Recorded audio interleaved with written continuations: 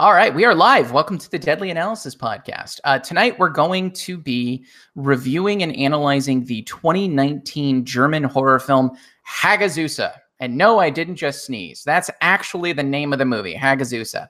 Hagazussa, a heathen's curse, which interestingly enough derives from the word Hagazussa, comes from the word haxa, which is a commonly used term for witch in the early 1900s. This movie is kind of a dark legend, essentially, about a young woman named Albern, who as a young girl lived with her mother Martha in a remote woodland hut, right? We've all been there. We've all lived in a remote woodland hut. So has Albern. During this time, nearby villagers ostracized both women as witches. And after her mother, Martha, dies, Albern is orphaned and lives the rest of her life essentially in isolation. However, she also cares for a newborn daughter, fathered by an unknown man. So during this time, villagers continue shunning Albern until a woman named Swinda takes an unexpected interest in her. Unfortunately, Albern's friendship with Swinda ends up being rewarded by cruelty and exploitation. And haunted by her dead mother's whispers, Albern takes a turn into darkness, intent on transforming her mind, body, and soul. Like a lot of our movies can be classified that way. I realize, taking a descent into darkness. It's like 90% of our movies. Maybe it's because we've taken a descent into darkness. I don't know. So there's been a lot of comparisons with this movie and Robert Eggers' 2016 film, The Witch, which we did a full review and analysis of on our channel. Definitely check it out. And I agree with that comparison as it relates to like mood and tension, and maybe the use of dread between the films. There are, however, quite a few differences between these movies. The largest being that The Witch has like a very obvious supernatural component to it. You know, we see in The Witch, we see witches levitating, causing supernatural hallucinations, and we even get a glimpse of Satan.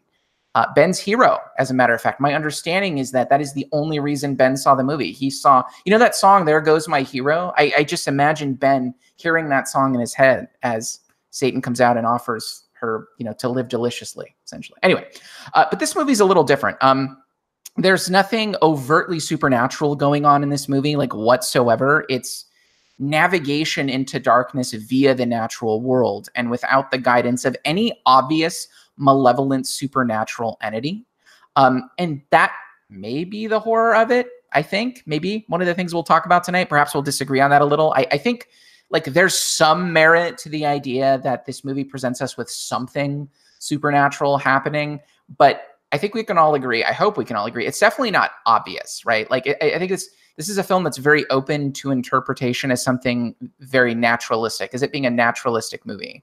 One that feels kind of like a dream, right? This movie is oftentimes hazy and atmospheric, and then at other times very clear and very intense. So think of the mushroom trip scene in the woods versus the masturbating to goat milk scene, right? Like one is very hazy and atmospheric, and one is very clear and intense.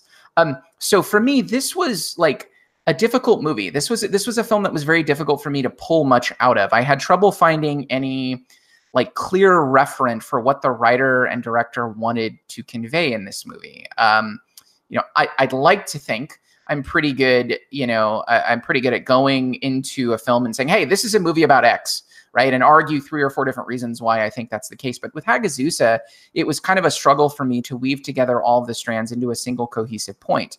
And I think what I got from this movie, and I have a sneaking suspicion that this will be quite different from the rest of you and maybe largely more simplistic, is something like the idea that you can learn to believe something false so deeply that you eventually turn it into a truth.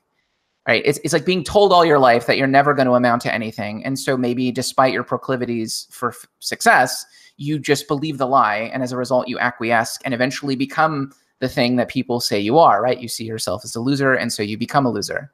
Right. So in this movie, we see Albern, you know, believed her mother to be a witch. Right. She was told all her life that her mother was a witch. They ostracized both her and her mother from the community. They live on the outskirts of town.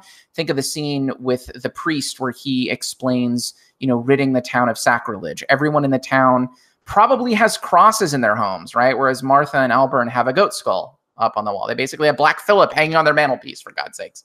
Right. So we can see that they're further ostracized from the community by the fact that at the very beginning of the movie, when Martha gets sick, no medical care is given to her. They can see that she has the plague. But they literally just look and then they leave her there. There's no indication that she refused any medical care. They just leave, right? So Allburn has past memories and trauma that have like this background noise of sacrilege and ostracization. Ostracization? I feel like I'm saying ostracization. Ostracization. That's a word. I think that's a word. I'm gonna see if that's a word, but I think you know what I'm saying. And ultimately witchcraft too, right? Like these all are things that stem from her mom, right? And I really, now that I think about it, think of one of the last scenes in the movie where Allburn is in front of the fireplace with her dead baby in hand, and her face starts to like morph into her mom's. I don't know if you guys caught that. So I think the culmination like of all the major occultish actions we see in this movie, from the last memory she has with her mother, with the hair sniffing and snakes, to the goat masturbation, to the rat and the pee in the water, to the baby eating. Great movie, by the way, as I'm describing all of this. There's family film.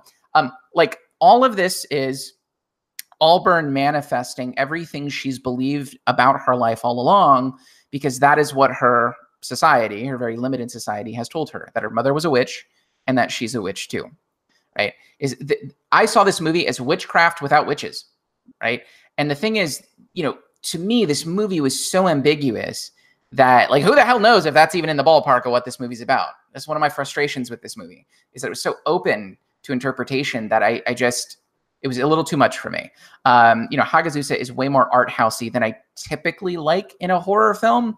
Maybe that's why I viewed like most of this movie, actually all of this movie, as being quite literal. And I'm curious if any of my co-hosts saw this film as maybe something more poetic. If you did, I'd really love to hear what you think this movie is about. Maybe we can start there with sort of the literal and the figurative, or maybe the natural and the supernatural. Just sort of general thoughts from you guys about Hagazussa with regard to those two issues. What do you think?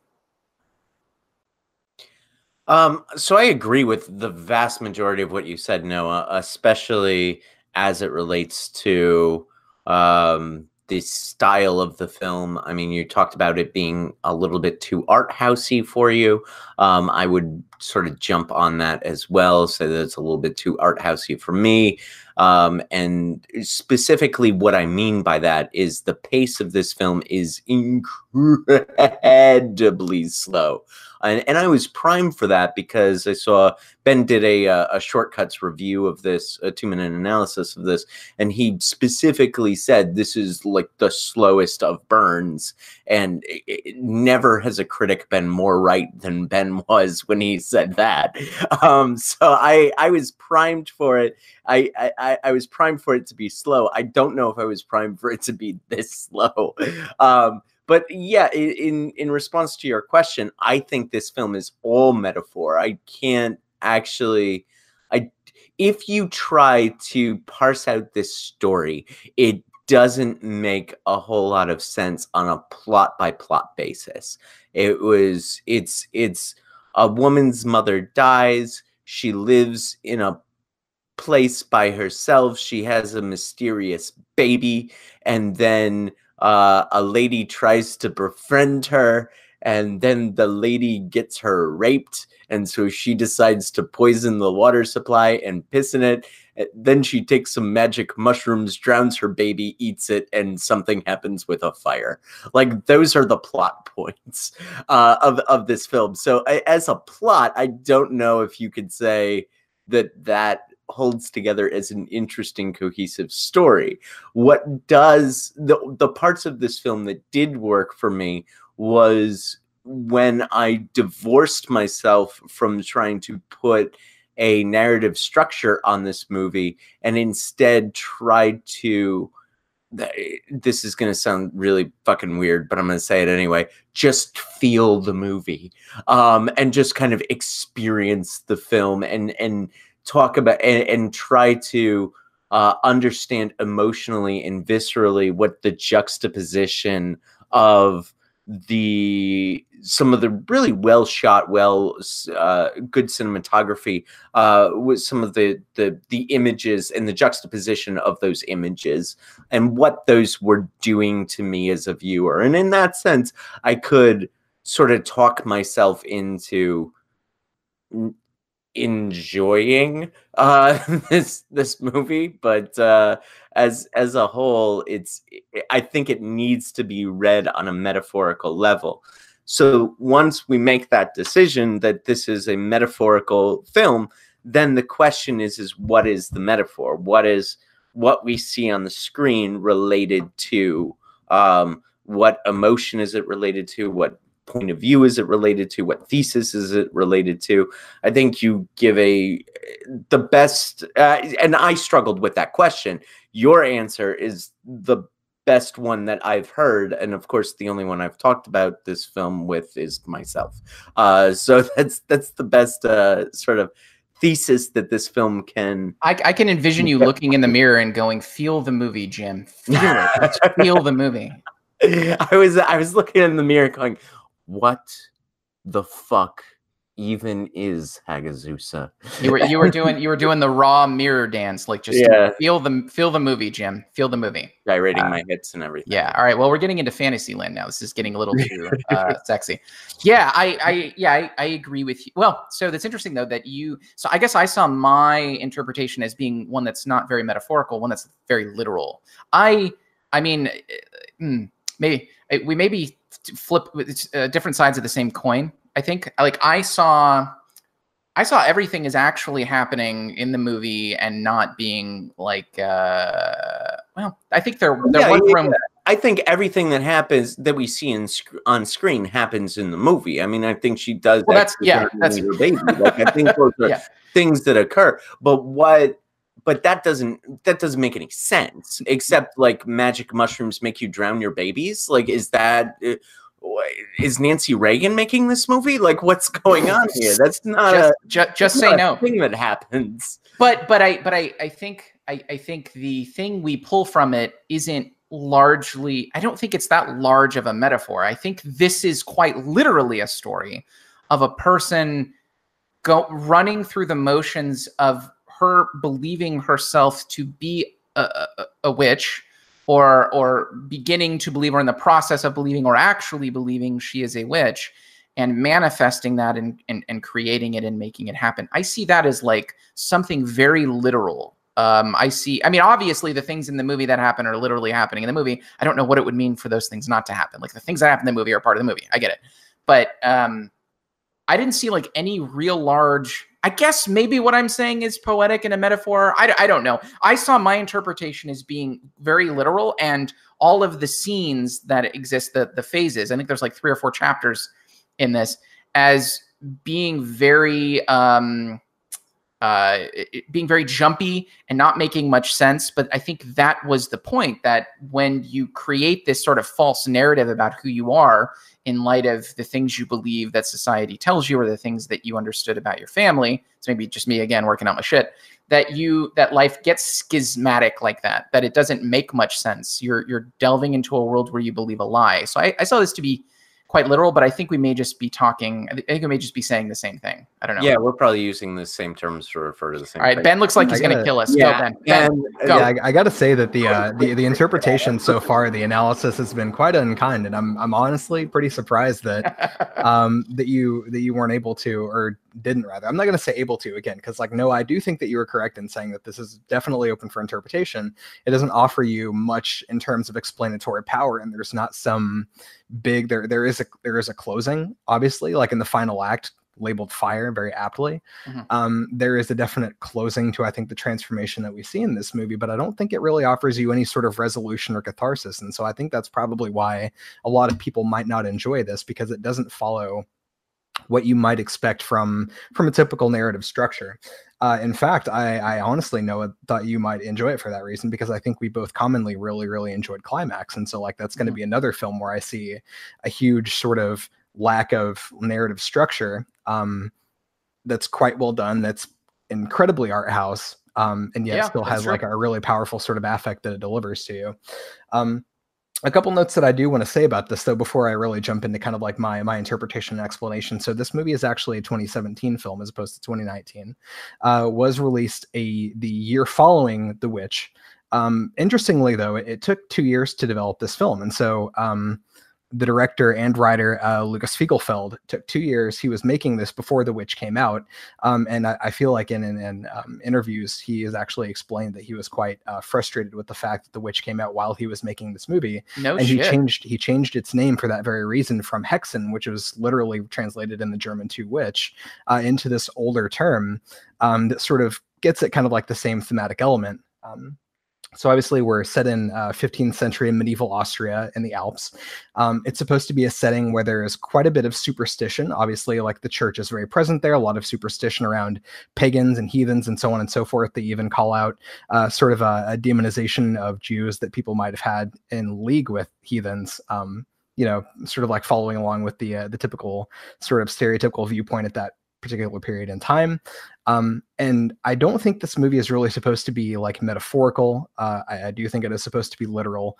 But it is heavily thematic. And I think really what it sort of gets to, I think, is not necessarily that maybe Alperin thought that she was a witch, but it's really kind of like a meta narrative about how certain people, women, were ostracized as witches in the 15th century and medieval, wherever all around the world, by the church. And so that's another big reason why I think it has very strong ties to The Witch, and another reason why I think it's incredibly interesting, because it does sort of explore that oppressive side of something that we often in our culture see as being sacred and a powerful force in society. It's actually quite marginalizing and quite harmful, specifically to women. So I see this also as a very feminist film. That being said, okay, so to get back into this, yes, I do see most of the film as being very, very literal. We see this intro shot of Albrun with her mother. She's already been ostracized. Her and her mother are there. You don't really know where the father is. It's kind of like left up to question who the hell her father is and like why that presence isn't there. Why are they alone? Later on, I think we get that answer, though, because Albrun, like, obviously she's lived in the same house. She lives on her own also. And it's probably because she was taught to fear the people that were closest to them, the village, the friends that she could have made. They literally show up at this house when she's a little girl in these scary fucking costumes with like goat heads on, like this weird satanic shit, to try and scare them and make them feel like they're not wanted. We're going to get you, get out of here, treating them like heathens, treating them horribly. I think that really sets up why through the rest of the movie, the Albrun stays just absolutely by herself. And that also, I think, delivers kind of the impact that we see whenever she tries to make a friend with Swinda, who ends up betraying her, exactly like what she would have expected to happen if she were to show up in this village and ask for help, right? Like, she sees the exact same thing that, if anything, her mother probably would have taught her, that these other people are dangerous and they will try to hurt you. You know what I mean? Like, that sets up a literal, not a metaphorical, a literal rape scene where Albrun is taken advantage of by that opening up, by that vulnerability. And I think that's really the key to understanding Albrun's father, her past. We have this mother who is off by herself with no men around. Like, I think it's implied that she was probably raped, bringing Albrun into the world. The same thing happens to Albrun. She has a child, no explanation. This is probably something that's happened to her multiple times, being out here in the middle of nowhere with no defense. People just probably come out and attack her and victimize her because she's all by herself. The thing with the goat skull, she fully relies on these goats, for her livelihood. That is her food source. That's her only means of trade with the village. That's what she relies on. So after being raped, when she gets back and sees her goats slaughtered, I think that's what pushes her over the edge.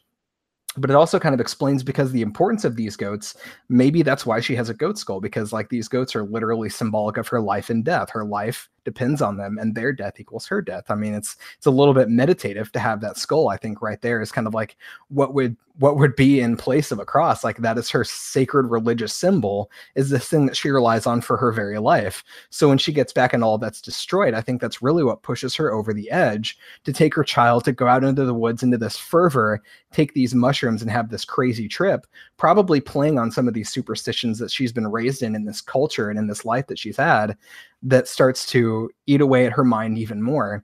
Honestly, what I see as on the whole, like, this is probably another tale of a descent into darkness. It is a transformation, once again, without a happy end, just like I think we see in Midsommar, just like in The Witch, and just like very, very good horror films that I've seen in the past that don't really offer you any sort of light at the end of the tunnel. They offer you a transformation, a change, a descent into darkness with no light of hope at the end.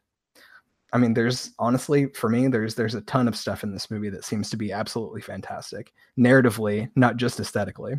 Yeah, let me clarify. Like the transformative part of this movie, I thought was that was the best part. The best part was seeing Auburn change, and I think it was just a question of what that change is supposed to represent and why is that change happening, right? Like that's the question for me, and I saw the answer to that as being, like you, very very literal. And I think that the way I'm looking at this about her descent into something, I see it as more than just a descent into darkness. I think that that darkness is there because of the communal aspects of ostracizing these two women to sort of cyclically repeat the same, like her mom probably being raped to have Alpern being raped to have her baby, and being limited and being isolated and taken advantage of. It's at the point in the movie where her friend believes her to be a heathen when she decides, or it's right around that time when she decides that she's going to introduce her to her husband and she's going to be raped. There's a lot of talk about the heathen and the Jew and sacrilege and the unclean and not smelling the right way. There's that part of it I actually like the most. I think my criticism was how much work it took me to sort of pull that point from it. It was a lot harder than it typically is for me. It's interesting to compare this with Climax in the sense that they're both insanely artistic movies. Climax maybe even more so, but it was strange. In Climax, I just was able to immediately go, "Oh, dude, I dig this because I think this is what's going on here." I've seen this movie. I've seen Hagazussa twice, 2 or 3 times. I think 2 times, and each time I was like, "Man, this is it." Maybe because it was so slow. Because it was so slow, it was such a slow burn. And there's not much dialogue to hang on. I don't know if you know that. I mean, you do know that because you've seen the movie. Talking down to you, like, did you know there's not much dialogue in this movie? There's definitely not much dialogue going on in this movie, and I think I rely on that to pull the things I want to pull out of it. Like, there's a shitload of dialogue in Climax. So yeah, I agree with you in the transformative aspect, and those are typically horror movies I like too. I like horror movies where someone becomes something else, and especially becomes something else where there's nothing cathartic at the end. But I mean, let's go ahead and just contrast this with The Witch. I felt like The Witch was a very clear, I mean, what did we used to say? Robert Eggers said it's a Puritan's nightmare, right? And in that context, we see the film from the perspective of a Christian, maybe something that I'm very familiar with, and I'm not familiar with maybe some of the pagan stuff in Hagazussa, but I know what it means to be a Christian, to have that isolated set of looking at the world a particular way, and to see my existence couched in the other out there. So it was just a little more clear, I think, in The Witch. There's more stuff going on. I think it's more direct.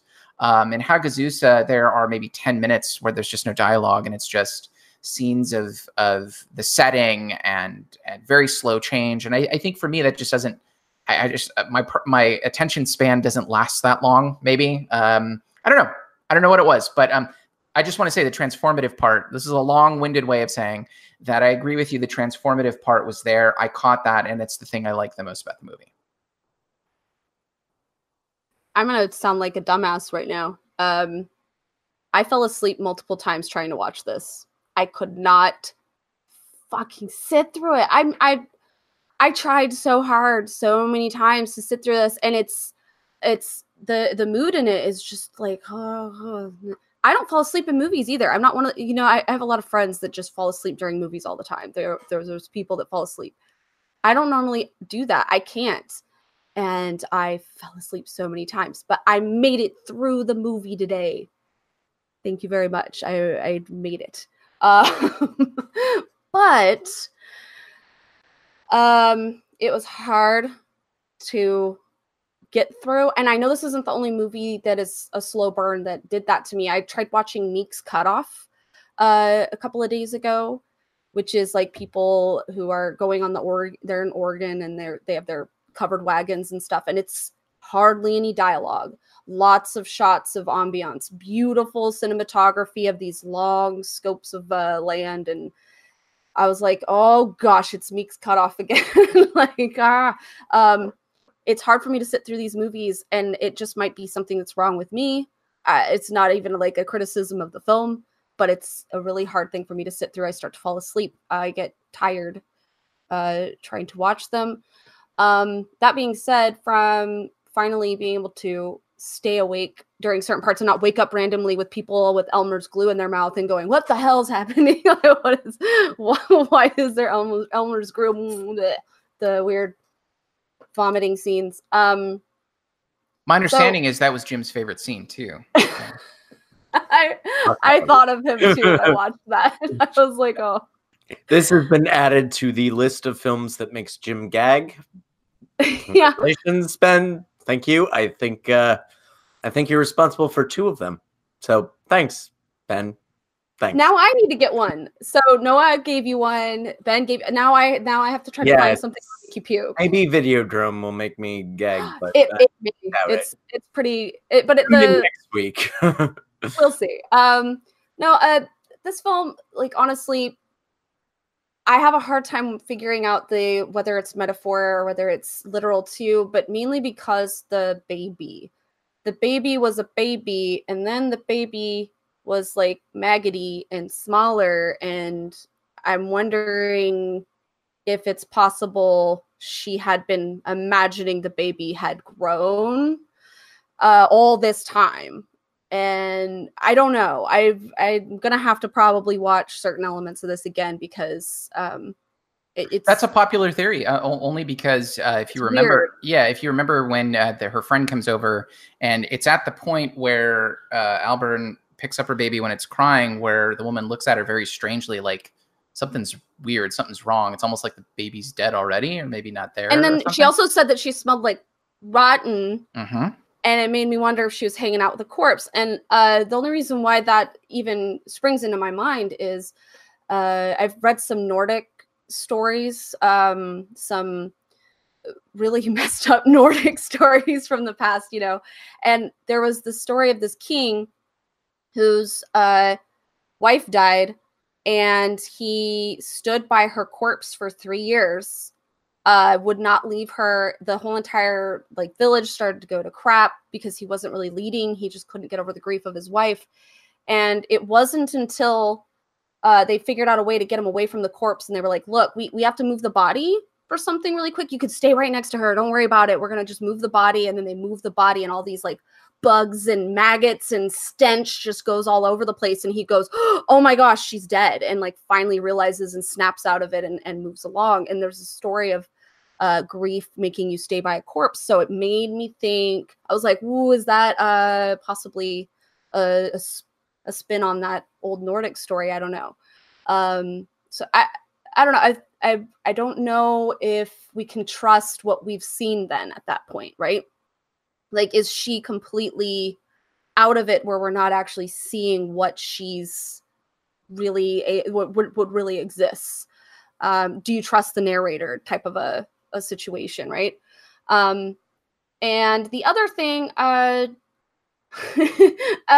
it's I feel like even the parts where she's getting off on the goat, right?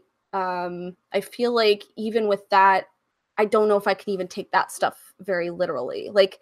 Maybe those were hallucinations of things she had been contemplating or thinking she would like, you know. I don't know. It just feel like I don't trust her as a storyteller, and it weirds me out in some ways because now I'm like, I don't know what I watched. Well, you wonder. I don't. What happened? Yeah, there's a lot of I don't knows. There's a lot of I wonder. There's a lot of I'm not sure's. But one of the things I was thinking of is we do get a glimpse of her perspective at the very end. I think when she's on shrooms or coming off of shrooms, where you know the events that precipitate her or that precede her from leaving her her house and going and burning up on a hill somewhere. You know, we see a lot of green hue, and I think we see her tripping, and you got to wonder, is that maybe her perspective all along in the movie? Maybe, I mean, she's coming off of a mushroom trip, but you know, one wonders if that's the only time in the movie I think we get her perspective in this. We're looking through her eyes, and that maybe that's how she was looking at things all along, right? Maybe her baby really was dead. Maybe there's a skewed perspective and an unreliable narrator element to this movie too. The thing that bothers me about this movie is that it's not very obvious what the answer is. And it's a very fine line. I feel like, and when I say that, I feel like I may contradict myself because there's other movies where it's an accolade. It's a good thing that the movie has that ambiguity. But this felt like just a hair too much of that ambiguity, and I can't really ever find the middle ground. And someone, if they were smart enough, don't ever do this, and you don't have enough time anyway, could find a clip of me contradicting myself heavily by saying this.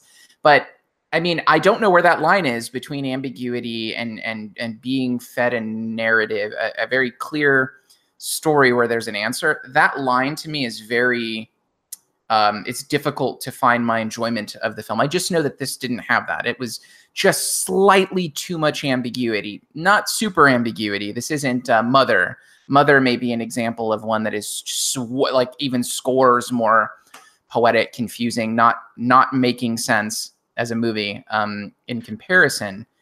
But maybe there's multiple lines on that because I also recently watched Tokyo Drifter. I don't know if you guys have seen it.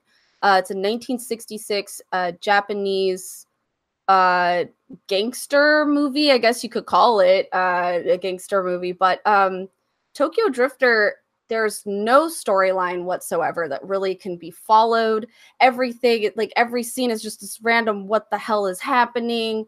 Oh, crap. And there's always this drama that you're just like, where does this come from? And there's pretty like colored lights, behind people. It's so all over the place. But the thing is even though I had no idea what was happening, I was thoroughly entertained somehow. And I'm like, why? Are you sure we're not talking about Tokyo Drift? Because I feel like that describes Fast and Furious perfectly. No, and I actually, that was the funny thing when I was watching Tokyo Drifter. Daniel was like, is that where Fast and the Furious came up with that? And I'm like, probably.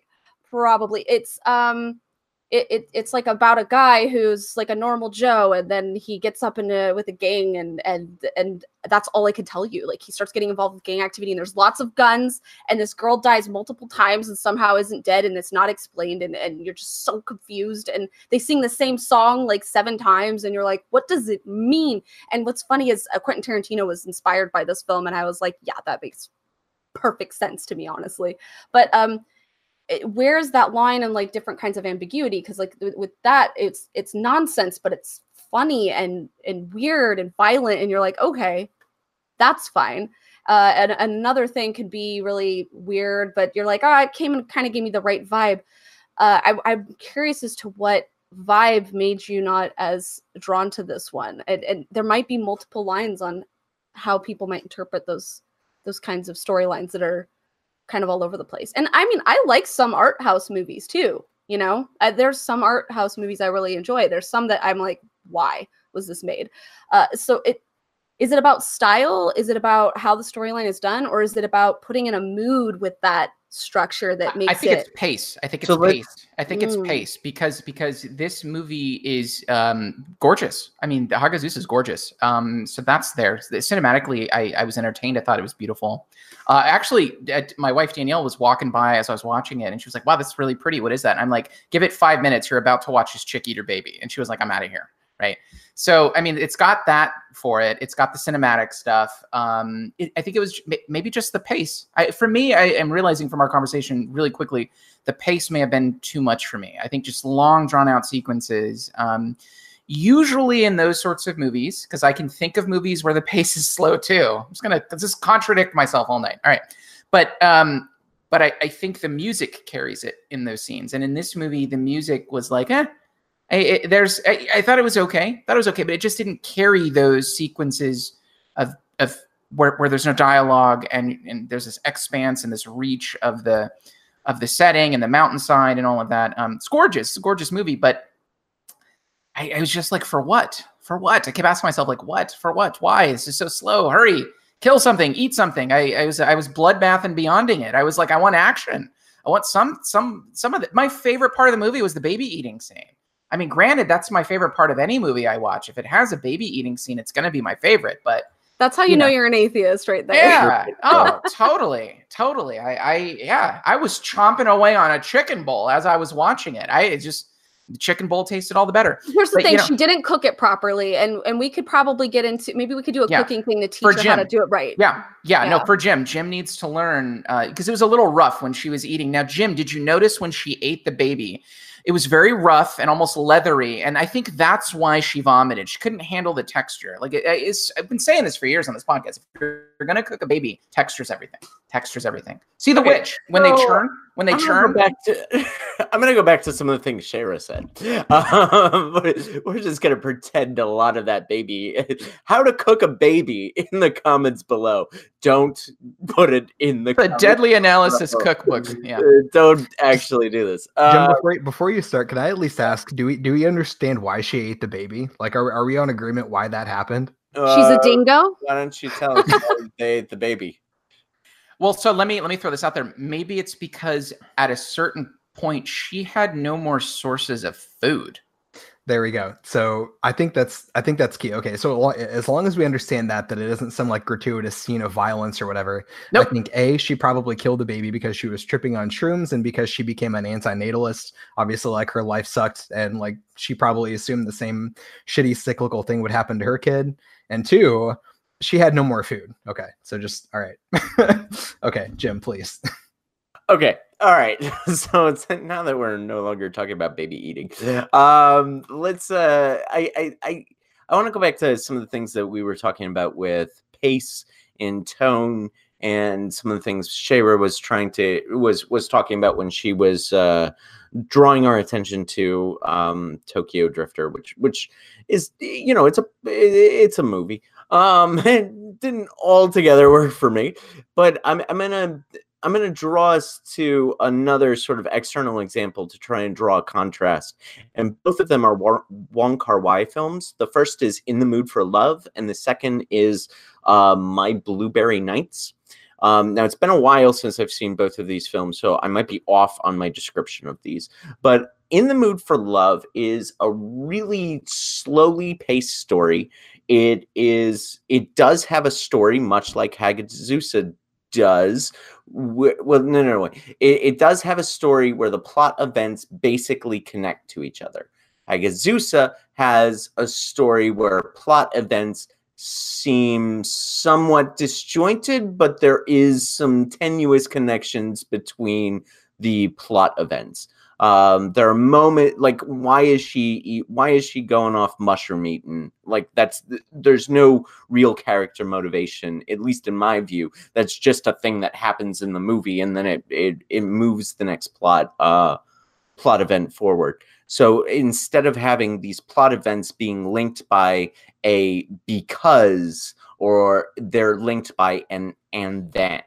And so in really good storytelling, you get, because plot event A happens, plot event B happens. I know you want to say something, Ben. You're on my screen right now, and you're like chomping at the bit for this. But I'm going to try and finish this contrast. It's going to be it's a little long, but I'm going to try and finish it. So in the Mood for Love has because this happens.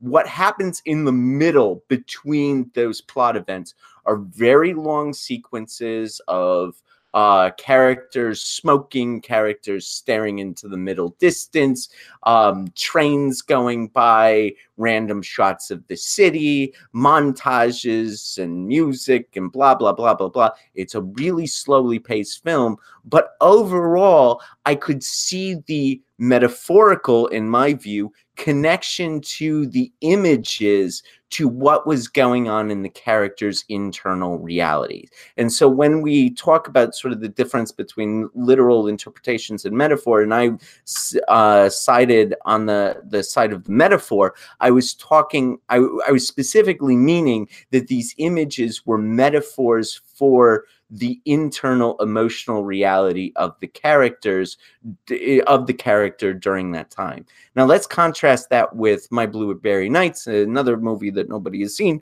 but also directed by Wong Kar-wai. There's this moment where it's a movie that stars Norah Jones and Natalie Portman, and the plot has put them in a place where they have to decide whether or not they're going to go to a place to get the objective that they've wanted throughout the entire film done. And so there's this long moment where they're like, hey, should we go to this place? And the long moment is just this long montage of shit that happens. And I remember in the theater, I turned to the lady that I was with, and I said, I don't understand the fucking montage because it's clear that they should say yes. The plot is telling them to say it. It's obvious they're going to say yes. Why is there a fucking montage here? And that is my entire feeling during the vast majority of Hagazussa. I think Hagazussa is a short film. It's a 30-minute film in plot, but the interstitial spaces, the connective tissue between the plot events is what makes the film so fucking long and slows the pace down in a way that didn't work for me because I was unable to see the metaphorical or literal relationships between the images I was seeing and the plot events that were occurring in this movie. Go to town, Ben. All right, thank you, sir. So one thing I do want to point out is, though, I believe I believe that this is Lucas Fiegelfeld's first feature-length film. He won an award for it at some indie show. This was an independent film, and he had done some short films before this. But I do think it was his first venture into feature-length films. So perhaps that's where some of this feeling is coming from, where this is like a short film drawn out a little bit longer, perhaps even a little bit new as a director in this particular format. I'll give you that. But what I do wonder is if people tend to have problems tying plot points together when there's not much dialogue. And so I don't necessarily know if it's really specifically the pace, because this isn't a super long film. It's less than 2 hours, right? If I remember correctly, it's less than 2 hours. There are 4 acts, like a set couple of things happen in each act to sort of drive the story forward. It's just that nobody really talks about things. And so I think that's quite challenging, but it's one of my favorite things that directors do, if they're able to do it well, to show plot development and character development without dialogue. In fact, like, that was one of my high praises of Anna Lily I'm Your Poor in A Girl Walks Home Alone at Night, is the fact that she's able to show incredible development between her dialogue scenes. Now, that being said, she also has incredible dialogue and really interesting dialogue that sort of drives the point forward, but it doesn't necessarily rely on that in every scene. Whereas Hagazussa almost entirely relies on that elusive sort of perfection that requires that allows you to move things forward without people talking to each other. And so, like, I really wonder if kind of like that's where the problem comes in, because I do see, in my mind, I've watched this 3 times now, but even the first time where I was sitting in the theater, I had nothing else taking away my attention. I was just watching this movie. I felt like it carried forward just fine.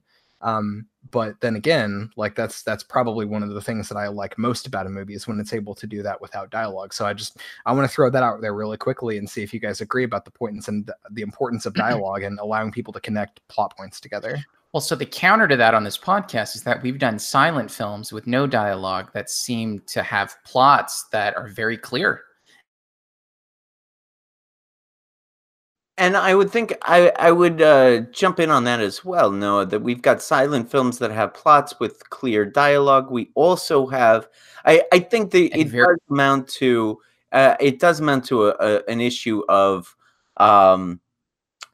taste in some ways, Ben, because you like a film like Hagazussa, and I like a film like Bug, where it's a lot of dialogue, it's a lot of character interaction, it's a lot of like those. The question is whether or not this ends up being a taste thing, or whether or not it is a function of good or bad filmmaking. And I don't know. I do have some thoughts on that, but it looks like Noah was able to. His signal looks good again. I want to make sure that I'm able to hear what he says really quickly. Yeah, sorry about that. Really, my internet's kind of shit here. Really quickly. So the dialogue problem, I think I think there's merit to that, and I think I even said this at the beginning. I think that might be some of it for me, but I'm kind of countering myself when I say that. I'm trying to figure out why there's this contradiction for me. So I think silent films are part of that contradiction. I think some of them have clear plot lines. Granted, there's still dialogue. It's just text dialogue. So for me, I don't agree with Jim that it was so disjointed between scenes that was the major problem. I actually see it as somewhat of the reverse. That I do agree there was a disjointed feeling between I think it was 4 scenes. 4 scenes. And then like that was definitely there. But the problem for me was pulling all the strands together of the film and saying, this is a movie about fill in the blank. So my other film that's like this, to give you an example, I don't know if you guys have seen it, is The Falling. I think it's like 2014. It's got Maisie Williams from Game of Thrones. It's basically a movie about an all-female school where all of the women faint. They all just have fainting spells. And I think it just makes no sense. I was so frustrated watching it going, why is this happening? Like, I don't understand why everyone's fainting. What's the point? And then at the end, I think there's like the ultimate faint. One of them commits suicide off a tree. It was very clear what was happening in the movie, scene to scene, lots of dialogue. For what? Like, I guess for what is what I was asking.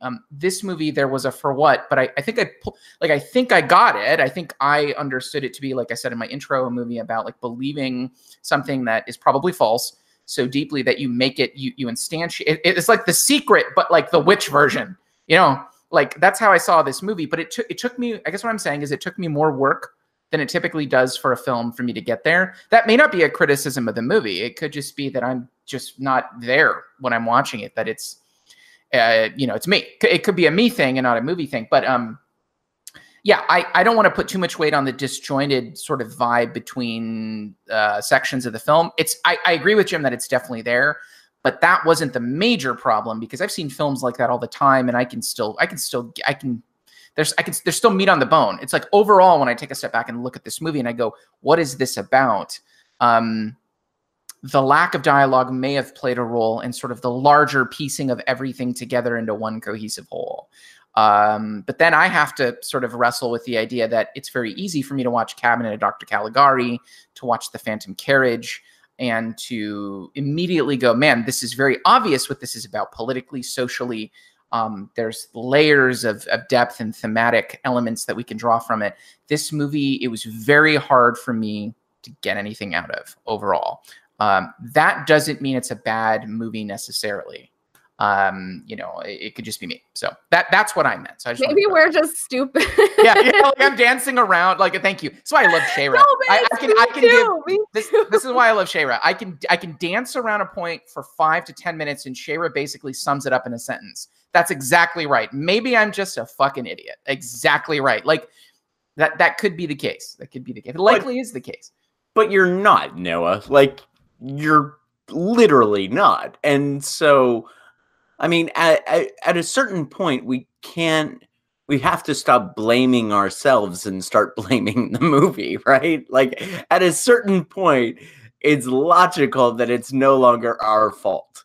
We did get some of the metaphors, though. I think that, right. The idea of the goat head, we see the Satan references, the black goats, and then the ceremonial washing in the bathtub is kind of interesting, because a lot of religions will wash themselves to get with their god, and she's kind of washing herself to get in good with Satan, I guess. I don't know. There's probably some places to look into this, but at the end of the day, it's hard to combine all these things into a complete explanation. And if someone tried to tell me to write a report about this, I would struggle exponentially. This would probably be the hardest assignment someone could give me. And in fact, there was a moment when I considered not coming on the show today, because I was like, I'm gonna just go derp. I don't know. I have very few notes. I'm right there with you, Shayra. This is the least amount of notes I have for a film ever. I did the intro and I have about 5 bullet points, and I was like, well, my work here is done. I can't think of anything else. So like for Midsummer, I had 7 pages of notes, and I have half a page. 3 hours to get through all of them. Yeah, and I didn't. Yeah, and I didn't. And we didn't even finish. Didn't even get through it all. Yeah, same. I think of all of us, Ben has the best. You have the most appreciation for this film, but I've listened to everything you've said, but I'm still. What is this movie about? Why? Okay. Why do I? Yeah, I agree. That's a good question. Yeah, but I really want to know that too. Well, here's another piece of that too. So like, I appreciate the fuck out of this film. And like, I just want to talk about like one scene too, really quickly before I go into like more about what this film is about. Because I think there are many themes that you could probably draw from this and say, well, it's about this, it's about this, it's about this, et cetera, on and on and on. But first, let me point out that this is really interesting to me, that on Rotten Tomatoes, and obviously this isn't the arbiter of truth by any means, for many reasons. But I think this is probably the most polarizing movie that I've ever seen on here and of reviews. But this is 95% for critics and 46% for the audience. So that's nearly a 50 percentage point gap. I can't think of another film that's ever produced that much polarization between critics and the audience. And I guess it kind of makes sense.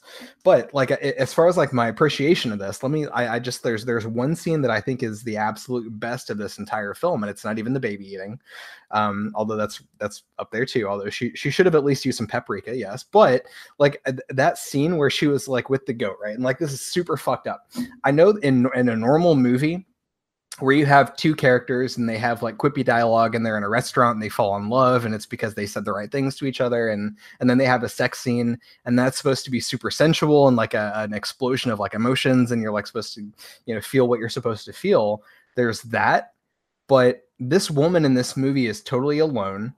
The soundtrack completely changes whenever this scene starts. You get close-ups, things slow down. It almost takes on an ASMR vibe. She's touching herself, so female masturbation, points for showing that in a movie. For fuck's sake, like, this is probably the most sensual scene that I've seen in any movie that I've ever seen, perhaps. And I know, Jim, thank you for that look. Yes, that's exactly what I expected as far as a reaction is concerned. But goddamn, like, can you not, like, does your skin not tingle whenever you watch that? Like, in a little bit? Am I the only person that really gets the ASMR thing? We're talking about the scene where she's jerking off to the goat head, or the scene where she's masturbating. She's sitting there on the stool. Milking the goat. Yeah, she's sitting there on the stool. She's milking the goat. And then the goat milk is running down her hand. Over her fingers. She touches her mouth and her face. The acting that must have gone into that, like the cinematography, the editing, the sound, everything that plays into that scene. It's like, if I were to choose, like, what on YouTube, there is this thing where people make videos about one perfect scene. If I were to make a video about that, this would be that scene. I swear to God. Like, it's so bestiality, best scene ever. No, I'm not gonna shit on you. No, that's what makes it fucked up, because, like, yes, that's what makes her like seem like a heathen to the Christians, but I don't know. Like, I guess very interesting. Really that's very interesting that you find so much power, that you find so much beauty, not power. That you find so much beauty in that scene. It's beautiful. Yes, it's absolutely gorgeous. Yeah, it's not because of the goat. It's because she's there, and I think they perfectly capture like what she's feeling. I think they perfectly capture what she's feeling, and so I can feel in my skin like what she is feeling in hers. Like, I really think that's what's going on there. So that is how I feel when I watch the mirror scene in Raw. The way you're describing this scene with the goat is how I felt like about, like, I just felt consumed by the scene as being something very tingly. I don't know if tingly is the right word considering the scene in Raw. But just being a male, I don't know, being a heterosexual.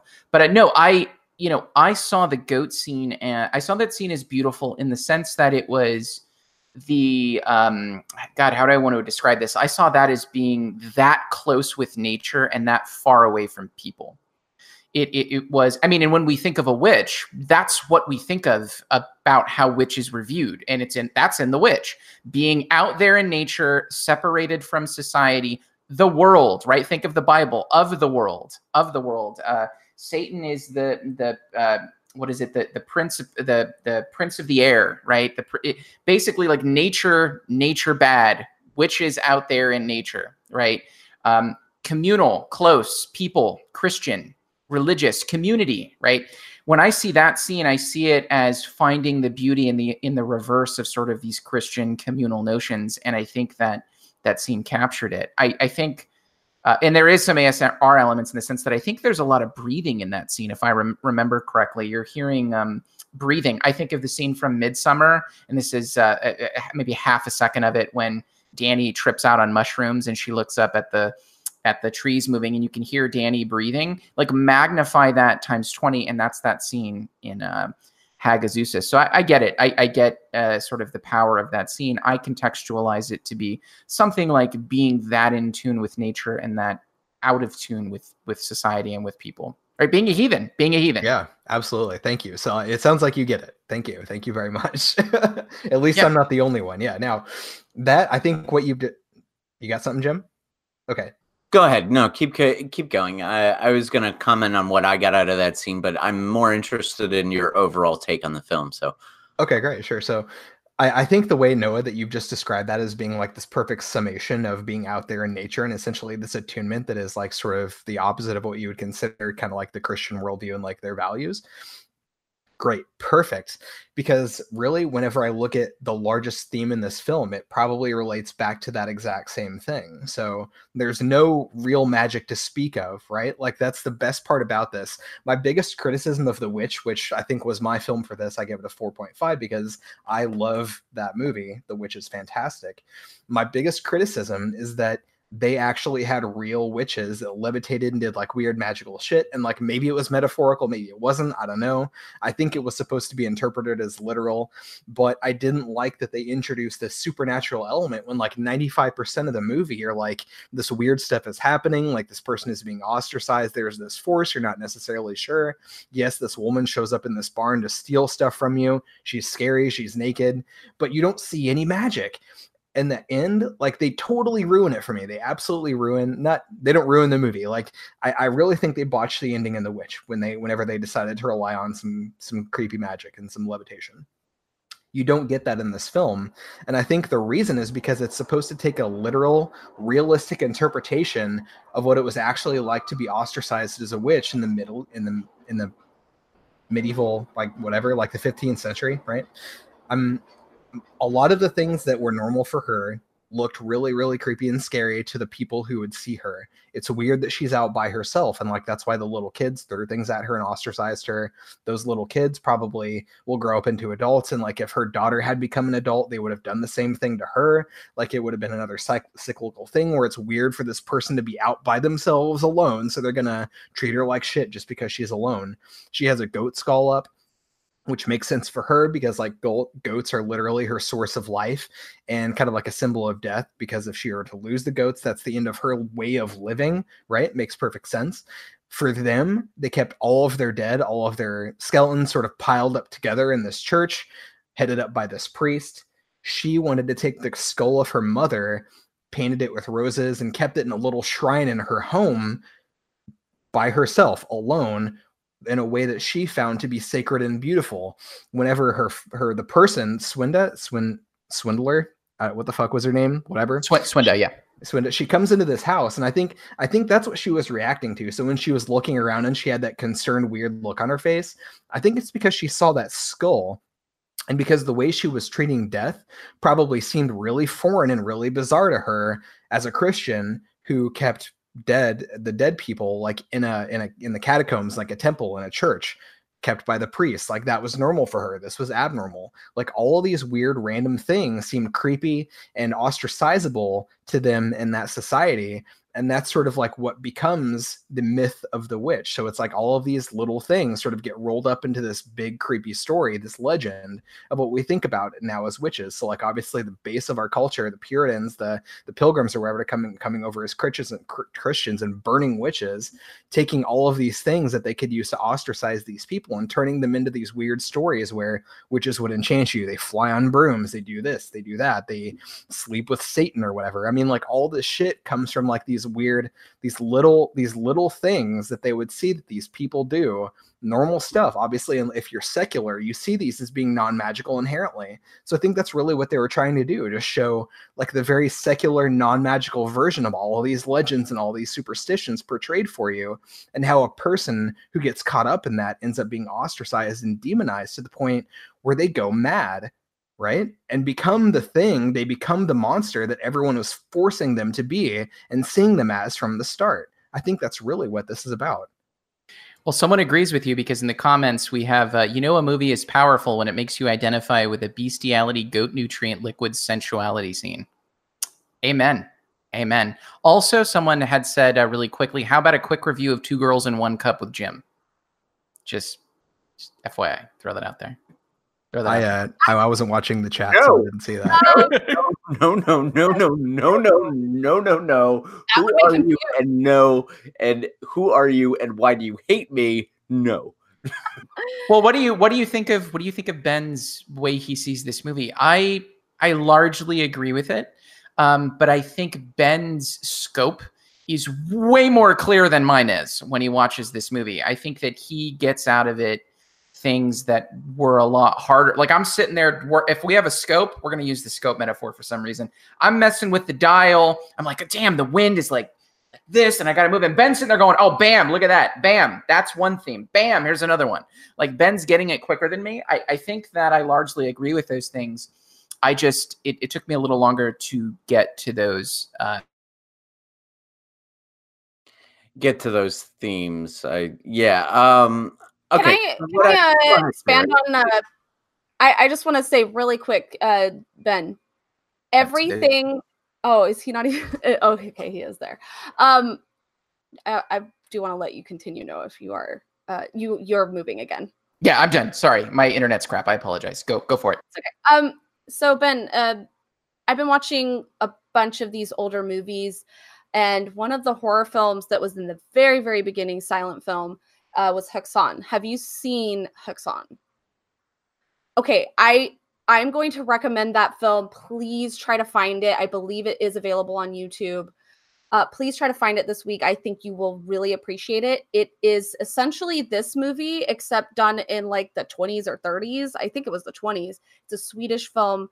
And you can actually see the guy who directed it. He plays the devil in it. Hagazussa is really hard to explain. It's part documentary and also part weird, what the fuck, there's not really a storyline here, blah, blah, blah, but it's all about witches and witchcraft. And so it tells this like documentary style story of how witches were hurt and harmed in the past, and then puts together these really weird like mini movies about what witchcraft is perceived as in most religious people's eyes. And so you see like old hags in a hut,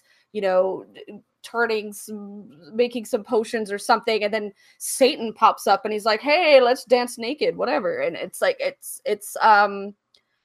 it's really weird and really awesome, and I absolutely loved it. It was a fantastic watch. If I wanted to try to tell you the storyline, though, I could not tell you the storyline, but it was kind of weird like this one.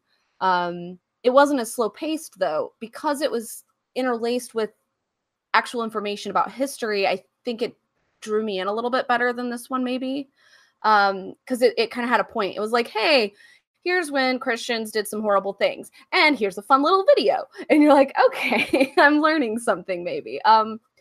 It's hard for me because it's almost the same title too, right?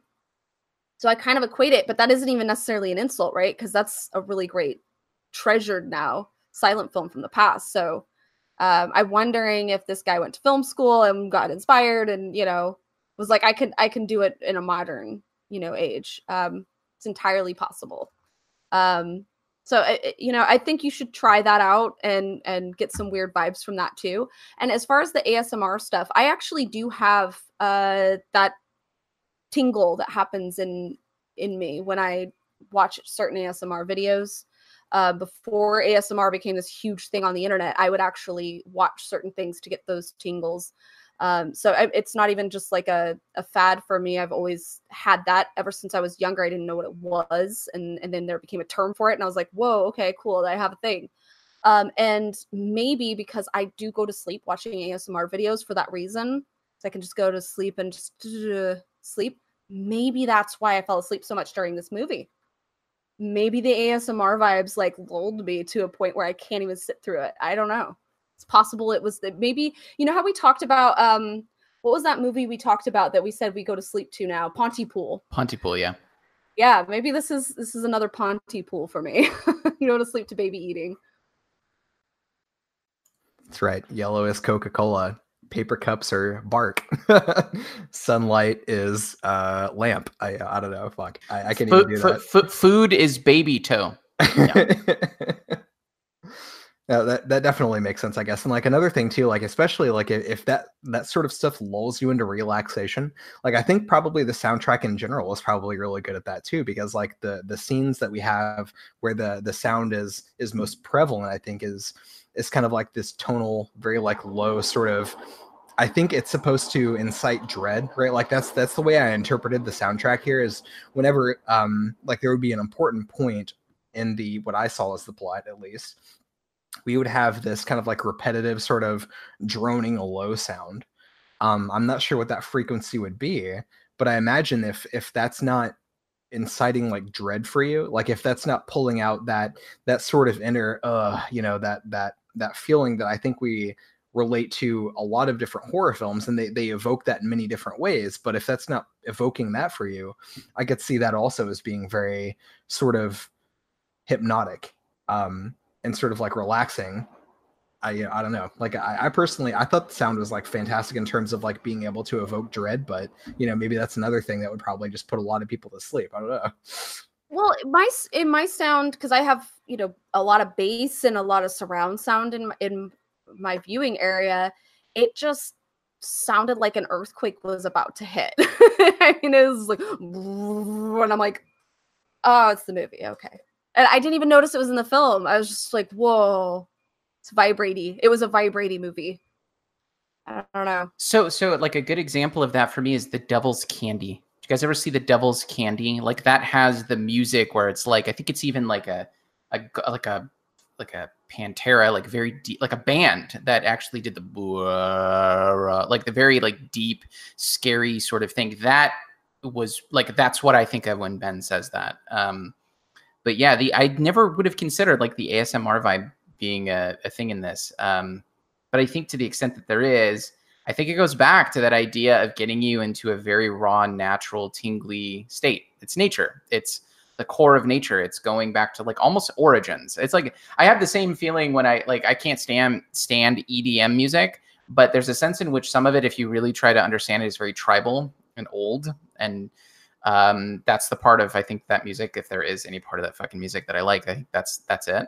But yeah, anyway, I think that goes back to that though. This movie largely is a movie about being enveloped and overwhelmed in nature because of being ostracized by the community. And I think we've done other films that are like that. And I think this is another one. I think for me, though, it's a combination of the pace and the lack of dialogue. And I got to do some work to figure out why, for me, that's a problem in this movie, but it's not a problem in other movies. I'm not entirely sure. I'm not sure I have an answer for why that's the case. But yeah, I've had 2 viewings, and I was like, fuck, this is hard. It's a hard movie. I feel like this is like AP horror. Like when you take an AP history class, this movie's an AP horror movie. It is, 100%. So, let's say that everything you're saying, Ben, is correct. That this is a movie about somebody who's been ostracized, and that it is about how we internalize the rejections that society throws at us. Okay, I can see elements of this film that support that thesis. I can see elements of this film that are even effective at supporting this thesis.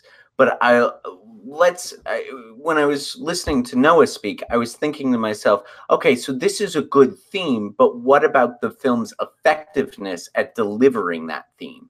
Like that's one of the central.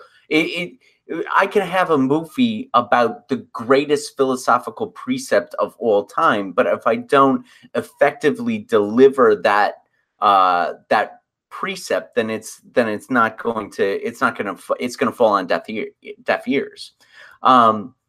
And I think when we talk about the pacing of the movie and the film's connective tissue, all of that, when I'm gonna ask you the same question, but I'm going to ask for a different answer from you. What is this movie about? Not in terms of theme, but in terms of plot, in terms of what actually happens in the movie. and then let's try to relate the events that you tell me what this movie, when you answer that question, let's try and relate those events specifically to the themes that you're talking about. And I think when we get into the weeds of the sort of distance between the plot events and the themes that you're talking about, we'll start to understand why I, at least as a viewer, had some difficulty enjoying this movie and appreciating it the same way you did. Does that make sense? Does my question make sense? And do you understand where the objective of my question and why I'm asking it? Yeah. I'm not 100% sure that I'm really great at sort of like distilling plot narratives into like a single like sentence. And first of all, there's also my thesis that every horror film is about death and the fear of death. So I think this would probably tie back into that, into like the death of one's sort of like social life and connections, and how that leads one on a path to self-destruction. But I also see this like in a more stereotypical kind of like translation of the plot. I think this is the story of Albrun's path to destruction. So story of Albrun's path to destruction. Sure. Fine. How so she evolves over time. What happens to, where does she start? She starts at a place of not destruction. She starts at a place of what is the disadvantage, I would say. Sorry, I didn't mean to jump in on yeah, she started. No, I mean, it's a 4-person podcast. God bless. Yeah, a place of disadvantage, but I would argue she starts at a place of social destruction. So if you're going to argue, if your point is going to be this is the story of Auburn's path to Auburn's destruction, specifically, I would think as it relates to the themes that you're talking about, a social destruction, she starts at the end point. Like she starts at a place where there is no social involvement. No? Let's take this. I don't think so, but go ahead, Ben. I don't think that's true, but go ahead, Ben. Yeah, I think it's necessary to start in a point where we see her as a little girl, because that gives us like sort of like the context within which she develops, and that's absolutely necessary to show why she's by herself, to show why she's ostracized by society, to show kind of like the sins of her mother kind of like carrying on to her and giving her that starting point. Right? Like that's necessary to show that as the foundation of her character. That's psychologically where we see her beginning at, is coming up in this place where she's forced to be alone and where she carries the burden of her mother's death and like everything that sort of like brought on to her as a person who eventually becomes an adult who lives by herself as like this goat herd with a daughter. Like all that is necessary to show that foundation. What really happens in the story here is how she is given hope, and then that hope is taken away, and how then that leads her to take essentially drastic measures to complete her arc into kind of like madness, which was probably propelled by her loneliness, and fucking take all the villagers with her, essentially. I mean, I think that's kind of like the arc we see, is like her starting point is in a place that's already dark and already bad. Again, this is a horror film. This is about how women were ostracized in the Middle Ages by Christians as witches. Like that's really our foundation there. And that's not necessarily a high point. That's not even necessarily a middle point for like most people. It starts out low, but she is given hope, which I think sort of like where we see that arc start to come up. Like she gets a friend, she thinks. That friend comes over. She wants to like defend her from the kids. She wants to visit with her. She gives her an apple. She wants to hang out with her. Like things are great. She starts to see some hope. She's a little bit happier. And then that hope is absolutely destroyed when her friend leads her into a situation where she is raped by that woman's husband, and where we see that woman was sort of like fucking with her the entire time when she says, you know, I hate all of you, or whatever it is, like all of you smell like rotting whatever, characterizing her as a heathen. She's basically like essentially revealing that she was sort of taking advantage of her and manipulating her the entire time. So like, all that friendship was a lie. And so then we hit this low point. She goes back home to try and recover from this, because maybe that's par for the course. Maybe she accepts these villagers, or expects these villagers to treat her like that. She expects to be alone. Maybe she even expects to be raped, because that's presumably where her daughter came from. But then she finds out also that her entire way of life, her livelihood, has been destroyed when she goes into the bar and then sees her goats have all been slaughtered. So that drops her even lower than standard. She has now gone from a high point to a super low point where she has no hope for life. She is probably going to die. Her child is going to die. And in that desperation, in her starvation, she goes out into the woods. She tries to eat a mushroom. She trips the fuck out. She kills her kid, and then she eats her baby. Like, obviously, like, all of this happens in the midpoint, in the midst of all of this pain. She does this thing to like hurt the villagers. All of them die, and she eventually ends up presumably killing herself. So it's really like, that's where I see like this path to destruction happening, right? So she starts at a point, she goes up, she drops way down, and she takes herself out and like all the villagers with her. Like, that's pretty much like the basic narrative. I think I think what you did, honestly, I think you did a better job than the movie of telling this story. Like, I actually, this is, it's almost, I'm going to use the asshole line that I always use with Garrett, and I know it's an asshole line. I would have liked to see a movie that you just told me, because that's a great movie that you just narrated. I love the movie you talked about. Unfortunately, I don't feel I saw it today. But it's funny because I can see the aspects that you're bringing out of this film in the film that I did witness today. It's just that I think the pace was so slow, and I'm going to go back to the connective tissue argument. So, and I'm going to do this, in kind of another sort of asshole questioning way. That's a great story you just told me, Ben. How the fuck does the snake fit into it when the snake is crawling on her neck? The snake is important because obviously we see that as a symbol of an answer for it. Yeah, no, of course. Like, the snake is important because it's have an answer for it. This is great. All right, go ahead. Well, it's a biblical symbol, obviously. Like, if we go back to the beginning, like the creation, whatever, we see Satan as the serpent. And so where we don't see any like real evocation of Satan or witchcraft in this movie, we do see that superstition represented somewhere. So like, there's a snake in a couple different points, and I think that was introduced because superstition is really the key to this. In fact, if you look at the one interview that I was able to see with the director, like, that's kind of like what he was going back to, like, over and over and over again, because like a lot of these superstitions still exist in those rural regions of Austria and like Europe.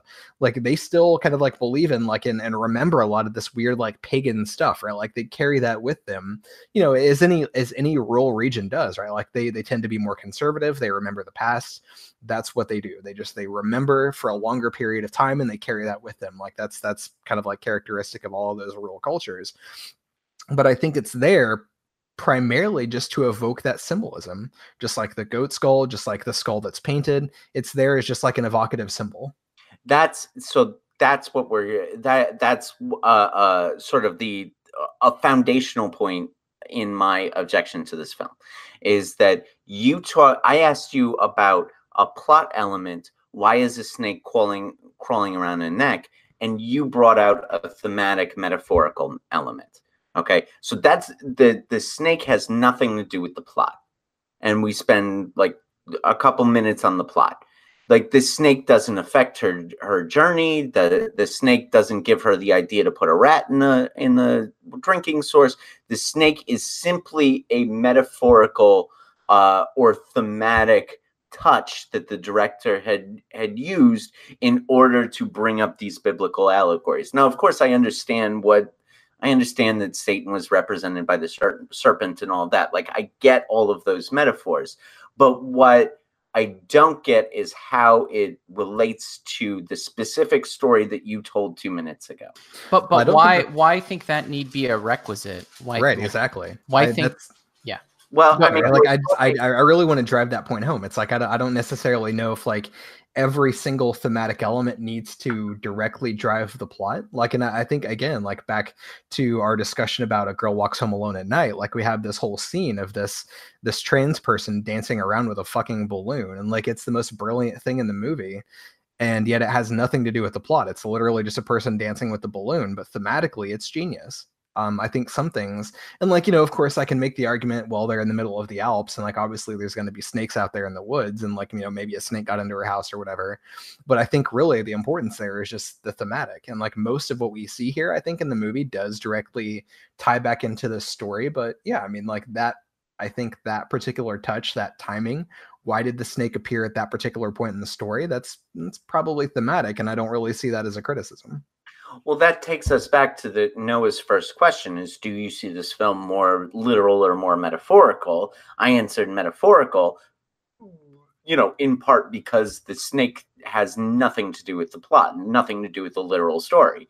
And just because there happen to be snakes in the Alps doesn't mean that you have to have a scene where the snake crawls on the woman's neck. I mean, there happens to be a lot of things that happen in literal life that we don't make movies out of. I'm sure in Jaws they went to the bathroom a few times.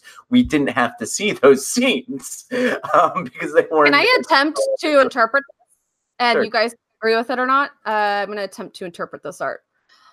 So the snake is representative of a temptation to sin against God. And so you already have these villagers that are trying to tell them that they are an abomination and that they are sinning against God by being witches and whatever else things they think they are, dirty, gross, rotten, whatever. Now, there's other scenes that intertie with this, and here, maybe this will be those little threads you're looking for to sew this weird quilt together, right? So we have the snakes that are enticing and luring and getting you into the sin. Then you see later on in the film, you see, what is her name? Sidwar, I can't remember what her name is, but she comes to her home and gives her a red apple. Sending her into another place where it's going to end up, she's going to go down a really bad path. She's like, here, try some sin. And she's almost like an embodiment of a snake. Even if you look at how she behaves and acts and talks, it's very snake-like. She's a snake. It's almost like a prophecy of what's going to come. And then later on, we have our character kill and eat her baby. Now, one of the things that seems to be prevalent is she has been ostracized from this village for the sins of her mother. And then she is now passing this on to a daughter. Maybe she killed and ate her baby to wash herself of these sins. And she literally washes herself of these sins to get the sin out of her, to make it go away, and then to make sure to cleanse the world of the rest of the sin that she has seen and kind of cleanse everything. That is an interpretation I'm willing to take in. I don't know if it works, but just you guys talking made me think of it. So it's an interpretation, and it makes a lot of sense from a thematic point of view. But what it doesn't answer is the diegetic questions that I was trying to drill down when I was talking about the plot elements. It still doesn't answer why we have a scene with a snake. It makes a lot of sense thematically. Like your interpretation sort of runs parallel with Ben's. Your answer to that question runs parallel with Ben's. Both of them make sense thematically, but in order for Ben's interpretation of this film to hold a lot of water, we also have to associate the protagonist of the story, Albern, with secular non-Christian morals, secular non-Christian, a secular non-Christian paradigm, and yet the snake and the apple are deliberately Christian ideologies that are coming from two different sources. One's from nature, the snake, and the other is from this temptress who ends up getting her raped. I can get the idea that the temptress giving her an apple and then later getting her raped leads to a thematic interpretation that actually Christian and societal mores lead you to painful or problematic outcomes. I can get on board with that as a thing that this film is saying, but the snake crawling on her neck in this particular scene, and I'm sorry I'm harping on this, but this is, for me, it's emblematic of the connective tissue of this film, making little sense as it relates. You think it seems like a younger student made it and was trying to be provocative and just be interesting and use biblical imagery to evoke an emotion, and it's the kind of movie that might end in Finn because they're trying to be cool, you know? Yes, yeah. Yeah, I mean, I think that the film lacks some cohesion, and I think that the connective tissue of the film is not as compelling as some of the things that Ben has been able to suss out of the film. My original rating of this film is going to be much lower than what it is now after hearing Ben talk about it. So you've raised me half a star, Ben. Congratulations, good job. But I will say too, though, like, I mean, it's not necessarily, I won't say like the snake is there because this, or a snake was present therefore. You know, I'm not going to try to make that kind of like a direct connection in the story, but I do think that it's sort of important, again, thematically, not just from a Christian perspective, but because, like, if you remember, whenever we see whenever we see Albrun's mother die, like, that's another time when we see the snake. And so, like, she's dead there in the swamp. The snake is sort of like crawling across her body. And there, I think we're supposed to tie together the symbolism that her mother and the snake are represented somehow. Like, visually speaking, the snake has come from her mother's dead corpse. And so, like, I think what we can interpret that as, especially like later on when we see this sort of like crawling around her neck, is the voice of her mother whispering to her, like we've been hearing auditorily in a lot of different places in the film, where we kind of like, where we hear her saying Albrun, like calling to her, which again ties together also with her friends sort of like calling to her Albrun, which she confuses with that voice that she hears in her head. You know, I mean, like, I do think there are some tying together of these elements. So it's not just like the snake randomly shows up later in the movie. It was there also in the beginning and is supposed to be associated with her mother. Plus, I think Ben hit it. If you go and run out over there in the middle of the night, there's snakes. There you go. Snakes exist over there. You ran out in the middle of the night. It's what you get. Jump into a swamp, snakes. The guys in Jaws had to go to the bathroom. That doesn't mean we need to see them see that happening. Yeah, okay. I like your, but then, all right, I feel like I'm just gonna harp on a fucking snake for most of this podcast, and I don't want to do that. Jim does not like snakes. There's two things he doesn't like: snakes and vomiting hair. Those are the two things. No, I don't have a problem with snakes. I'm not Indiana Jones or anything, but I think Ben was afraid that we would spend 3 hours talking about the baby eating scene, but instead we spent 3 hours talking about the damn snake crawling across the. It was just, I was trying to make a point about the diegetic reality of this film making little sense as you piece together the plot, as Ben has ably done. No, that's fine. As long as we don't sort of like speculate that the snake has orchestrated the death of her mother. Like, I think as long as we don't go there, then we're going to be okay. Like, it's going to be totally fine. We can talk about this. Eureka! 5 out of 5 stars. So what's interesting, I feel like, is that Jim and I ultimately have the same criticism, but we see it differently, right? Like, I think that there's schisms in between sections of. Again, Noah. Oh, no. All right. I'm going to let you talk. I'm just going to. No. I want you to just start the sentence again. You're doing. Oh, sorry. Yeah, I was eating a child. No, I think that we, Jim and I seem to agree that there is kind of a schism in this movie. There's something that doesn't fit. And I think Jim is explaining one of those particular things. I feel like my thing is freezing. Hey, I'm going to hop back in and out real quick. Am I good now? If I freeze again, I'll just hop back out. You're perfectly fine. You're perfectly fine. Okay. Jim was explaining one of those particular things. Yeah, like, I feel like you and I, Jim, we agree with the criticism of this movie that there's a kind of schism, a kind of problem between sections, that getting from point A to point B to point C is not very clear. But I think we disagree on the reasons for that lack of clarity. Whereas yours would be the diegetical sort of this scene to the next scene to the next scene, and sort of the math not adding up in that sort of way. I felt that way with the theme being like, the scenes, okay, there's this scene, and those scenes are clear, but when I add them up, so mine is like a summation problem.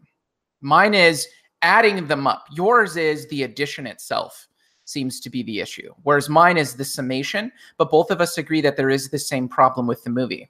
I wish I could see this movie like Ben, like just being very clearly, this is how I saw It Follows, and I have the same frustration with people that go, oh, God, I think this is about AIDS and sexually transmitted diseases, and I didn't understand why there was a pool with a slit in it that looks like a vagina, like a V. What could that be about? You know, like so I get the clarity in his perspective of this movie. I think it was just the amount of work that got him there was very easy, and the amount that got me there was very difficult. I feel it's the same thing for you, but yours is a piece by piece criticism, whereas mine is sort of a summation, pulling together the strands, whereas yours is the strands itself, which I think is interesting. That's fair. Very, very opposite of like what I thought all of us would think of this movie. Actually, I'm kind of with Ben. Like I knew Ben would like this movie, but yeah. Well, anyway, yeah. I mean, it's got snakes and goat stuff, and I'm baby eating. My God, it's like it's on Ben's. That's on Ben's Facebook profile as his interest. Ben loves it. Ben loves it when a woman masturbates to a goat. For fuck's sake. Yeah, that scene alone, I feel like if we were to compare that scene to the Seventh Seal, I would be a hard time choosing between the two. Like it would just be those two things, you know?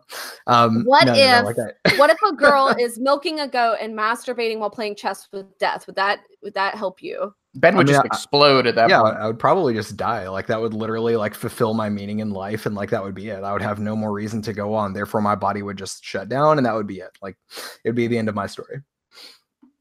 It'd be like in Justine doing her little mirror scene in Raw and then looking at me and saying God is dead. I'd just be like, I'm good. Can die happy. So I do want to say it's really interesting. It's really interesting that this is the criticism though, because I feel like I've had this with a couple of movies that were otherwise like absolutely fantastic. You know what I mean? Because like with Us and with Midsummer, I felt like there were cohesion issues because like we had these scenes that I felt like were important to the development of certain characters. They were really, really good, but they didn't necessarily lead to anything like major in the plot. Like for instance, Midsummer, let's talk about that a little bit more, right? So like at the beginning of the movie, we had this incredibly evocative like intro, this like prologue where we see Danny's family die, right? And so like that's this incredibly important scene. It sort of like sets up why she's emotionally distraught. That's great. It's fantastic for her character development, but that's about it. Like, I mean, it doesn't really tie much with, I think, other like happenings in the plot. Like, I mean, it could have been any tragedy, I feel like, that could have led to that point. It doesn't come up later. I mean, she has some flashbacks, which I kind of feel like, you know, yeah, they're there, but it's not necessary. Like it's not like a therefore moment. Any tragedy where she would have been upset could have led to the disjointed sort of like relationship that she has with Christian, could have led to the reasons why all of his friends are kind of uneasy with her, et cetera, et cetera, et cetera. With Us, it's sort of like the same thing where we have a lot of interesting stuff going on in the movie. You know, I mean, like maybe this whole narrative in Us where, you know, we have this girl that sort of gets switched out with her doppelganger at the beginning and like at the end of the movie, like you kind of have this weird reveal. Like that's interesting. I don't feel like he really earned it, you know, but in this movie, I feel like it flows together fine. Like I didn't have any of those issues with this movie. Like I felt like every single scene, while there were like incredible like thematic elements and like maybe every single theme, like obviously we don't necessarily need this majestic panorama of the Austrian Alps. We don't need a random ASMR scene where she masturbates while she's milking a goat. But like I feel like there's character development, there's scene development, there's like aesthetic quality to that. And I think it's really there just as like adornment to the four acts, which I feel like flow together just fine. So yeah, it's quite interesting that in this movie in particular, we sort of have seemed to have switched places a little bit. The tables have turned just a bit, if you will. Well, yeah. It's rather on brand for me to want narrative structure in a film, and it's rather on brand of me to want character interaction in a film. So it's not terribly off-brand that this film doesn't necessarily work for me. But that said, and as I was watching, and I was like, "Oh, more weird shit from Ben." No, I figured that this would be right up your alley. But yeah, hey, we should score this movie. Let's do it. Yeah. Do you want to put Ben and I back to back, and then let's do that. Let's Let's go me and Shayra, and then let you guys battle it out. Shayra, you want to go? Let me defer to Shayra. I want to know Shayra's final thoughts. What do you think, Shayra? So this was some weird ass shit. It took me a while to even sit through it, and even then I was still like a zombie through it because it hypnotized me. And so I don't know don't take anything I say seriously, because I don't even know if I was myself during this film. I might have left my body and someone else took over, and then I came back, and whatever thoughts were left over is what I take from the film.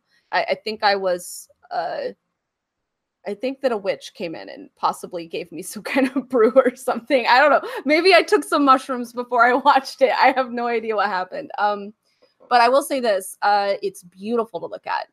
Very beautiful to look at, and very much something that will haunt you. There are images from it that I probably will never be able to erase from my brain. So that's cool. I don't know if I like the soundtrack too much because it just felt like my house was vibrating. And the story was all over the place, and I couldn't really solidly figure it out. I just felt like I was in a fever dream. I had a really low score for this at first. I was like 1 out of 10. This is horrible. Having a conversation, it's moved up a little, but it's certainly not high. I'll give it a 4 out of 10. But maybe it'll grow on me, and then I'll come back and I'll be like, okay, Ben, you were right, and you're the most brilliant person in the world, and I'm just too stupid to be able to comprehend this film. It's entirely possible that that's going to happen. But as of right now, since I finally was able to sit through it, it's pretty low, and I apologize for that. But kudos to the dirty fingernail milk masturbation scene. That's always good fun. Classic. Yeah. So yeah, chat kind of agrees. Like 3.5 out of 10. Waste of time. Incredibly gorgeous. But I think it could be quite excellent at under half the runtime. 4 out of 10.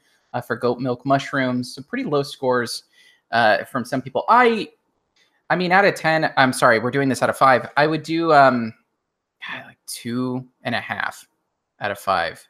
And I'm dinging it because typically I like folk horror. This is, I think, a Scandinavian folk horror. So I like folk horror. I find those typically to be interesting sorts of films. Like I just saw Midsommar, which I think destroyed the way I look at this movie. I think that really, there's something to be said for that. Like coming out of a movie that you think in the same genre is unbelievably fantastic, and then seeing another movie in the same genre and feeling that it's not good. I feel like my score is going to be heavily weighted on the fact that I just saw Midsommar and it blew me away. Right. And it's a very different movie, but it is folk horror and it had similar elements. And so I think my score may be a little harsh because of that. I feel how Ben felt about this movie, but without the zeal, without the excitement, without the same charisma he has for it. And that's fair because there's some films that I feel that way about that most people on this podcast are like, same thing. I got all those things, Noah, but why do you have a hard on right now? That's how I feel about Hagazussa with Ben.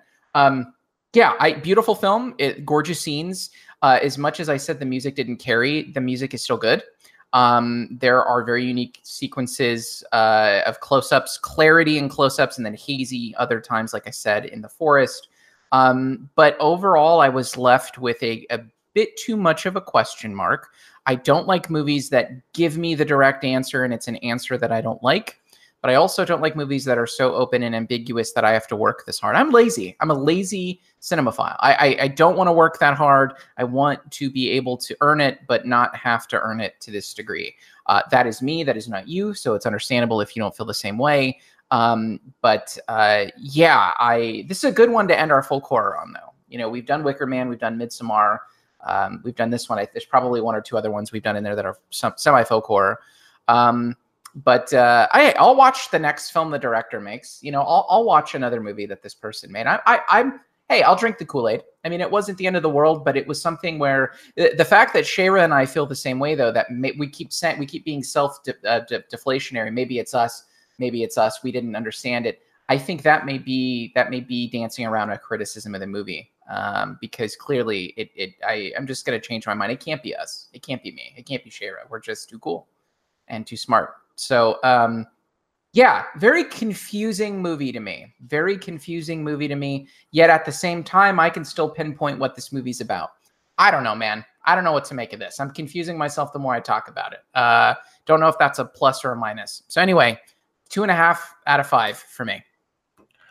So I'm gonna I'm going to talk, you sort of pick up where you left off, Noah. I mean, what you're talking about is the manner with which a film proves its point or expresses its theme or expresses its thesis. The manner with which a film does that is important. It's necessary to both the diegetic aspects of the film, but also in our receipt and our understanding of the film. Let us just put it this way. Shallow Hal says that that men should be not assholes. That's a fantastic theme. That's a wonderful theme. I would love, we talked about the idea of having Deadly Analysis t-shirts that say detoxifying masculinity one movie at a time. Shallow Hal detoxifies masculinity. Now, does the fact that it has an admirable theme make it a good movie? Not in the slightest. That movie sucks. It's just awful. And so the manner with which a movie does the thing that it sets out to do is important to one's enjoyment of the film. And as we've sort of sussed out over the course of this podcast, this movie has a brilliant defender in Ben. Somebody whose intellect I respect a lot, somebody whose ability to understand this film is way beyond mine, and yet at the end of the day, I still cannot enjoy watching the film, and at the end of the day, I still think there are holes in the diegetic reality that the movie presents us with, that the plot elements of the movie don't hold together over the course of its hour and 47 runtime, which, as one of our chat commenters suggested, this would be a wonderful short film that if you cut a lot of that connective tissue out and you tighten up this story, it could actually be really entertaining and really good and really engaging. It doesn't necessarily have to be entertaining, it has to be engaging. And as Shayra's sleep schedule has shown us, there are moments of this film that just aren't engaging enough. But that said, like, I turned off this movie going, the cinematography was good. The story didn't really hold together. Thematically, I'm not really sure what it's saying. At the end of the day, I'm a 1.5 out of 5 stars just based upon the cinematography. After listening to Ben kind of defend this film, I am up to 2 out of 5 stars. You did yeoman work, Ben, but it's the best I think that's the best that one could expect out of this. So that's my score for the movie. Ben, close this out. Tell why all 3 of us are completely wrong. I just honestly, I find it incredibly interesting that this is again so polarizing. Like it's confusing to me because I think it's clearly better than a lot of the films that we've reviewed previously on this podcast for a number of reasons. Yet if the popular reviews, like the reviews that are out there are any indication, and the ratings that are out there are any indication, there's going to be division. And I wonder if that really is up to taste, because I feel like most of us are sort of agreeing that the aesthetic of this film is fantastic. Like, for instance, if you sort of relate this to like Hollywood Westerns, like they have that sort of classic, again, this is set in Austria, so it's a German folk horror. It's set in Austria in the Alps. And they have these like wide panoramic shots that are absolutely gorgeous of the Alps. Like we have, this sort of like close-up aesthetic where we have like very detailed shots going into just like the hand and face level. Like, I mean, we have that variety there that's sort of indicative of like spaghetti westerns, and even about like, a girl walks home alone at night. Like we talked about that aesthetic in that movie as well. The music is interesting. We have kind of like a blending of clarity and of haziness. We have audio. I think I don't know if I've ever seen a film before that has used sound. Like I've seen in visual representation and actions that have led to character development. I don't think I've seen in any other film where we saw sound lead to character development before. And I think we definitely saw that in that weird ASMR scene where we have like the sound profile change. We're not just looking through her eyes, we're hearing through her ears, we're feeling what she feels. And I think that says a lot about her character and about like about her psychology. And I think that's magical. Like that's really interesting in a number of different ways. The story itself, I think it speaks to a lot of the things that I find interesting about films. Like obviously a lot of my highest rated films have kind of like a religious element to them, a secular bent to them. They have kind of like a lack of hopefulness and sort of like a stark reality kind of like interpretation of things. And I think that's all there for me. And so like that ultimately adds up to a really high score. Like I can't find a lot of problem, but I think that's primarily because I'm lacking that criticism that you guys seem to have about the narrative cohesion and plot development. Like I think that's perfectly fine in this movie. I think it flows together just fine, even without the dialogue. Now, I do want to say too, like, interestingly enough, I've already indicated that this director, this is his feature film debut. And so in a number of film festivals, he has won Best Costume Design in an international competition at Cine Euphoria. He was nominated for Best Makeup. Or the people who worked on the film, they were nominated for Best Makeup, Best Art Direction, Best Sound and Effects, Best Original Music, Best Cinematography, Best Editing. In the German Film Critics Association Awards, they were nominated for Best Feature Film Debut. And the Luska Fantastic Film Fest, they won Best International Director in Motel X. Festival International de Cinema de Terror de Lisbona, they won Best European Feature Film Award. Like, I mean, he's won several awards on this. And like, again, like if you go back to Rotten Tomatoes, 95% for the critics, but 46% for the audience score. So I wonder myself if this is just something that people say that they like just to be hipsters and like be edgy or whatever, like act like they're smarter, like because it's an art house film. I personally find myself disagreeing with that sort of like interpretation of this, because to me it spoke volumes, like not just through the cinematography, not just through the sound, like, but also the story, the way that her character was developed and the way that she transformed, the way that we saw her betrayed by kind of like the social mores of the time, not necessarily even just a criticism of religion, which inherently I think is there, because like the priest didn't necessarily do anything to her. He seemed sympathetic to her plight. He wanted her to join them, I think, but was overly accepting of her decision to be left alone. It was really just kind of like the people who were afraid of that other and treated her badly just because she was other. And I think that was very interesting. Like, ultimately, I think this is a film about how loneliness can drive you to madness. It's about how women are ostracized in the in the Middle Ages. That was primarily by calling them witches, and it had like a religious sort of like bent to it.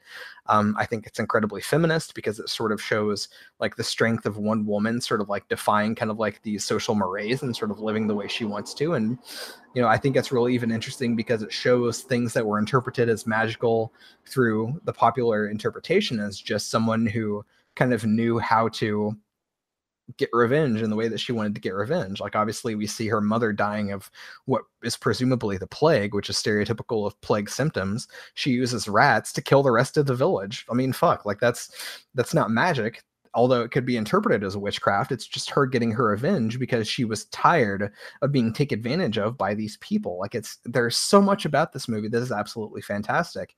And I kind of even like it a little more than The Witch because it doesn't rely on the supernatural. And so at the end of the day, because of like all of these fantastic elements, and because I think this is a fantastic first attempt by this director at a feature-length film, sort of bringing in German folklore and like old pagan sort of like rituals and whatever you want to call it, like he's bringing in cultural elements into this film that perhaps aren't necessarily typical of American film fare.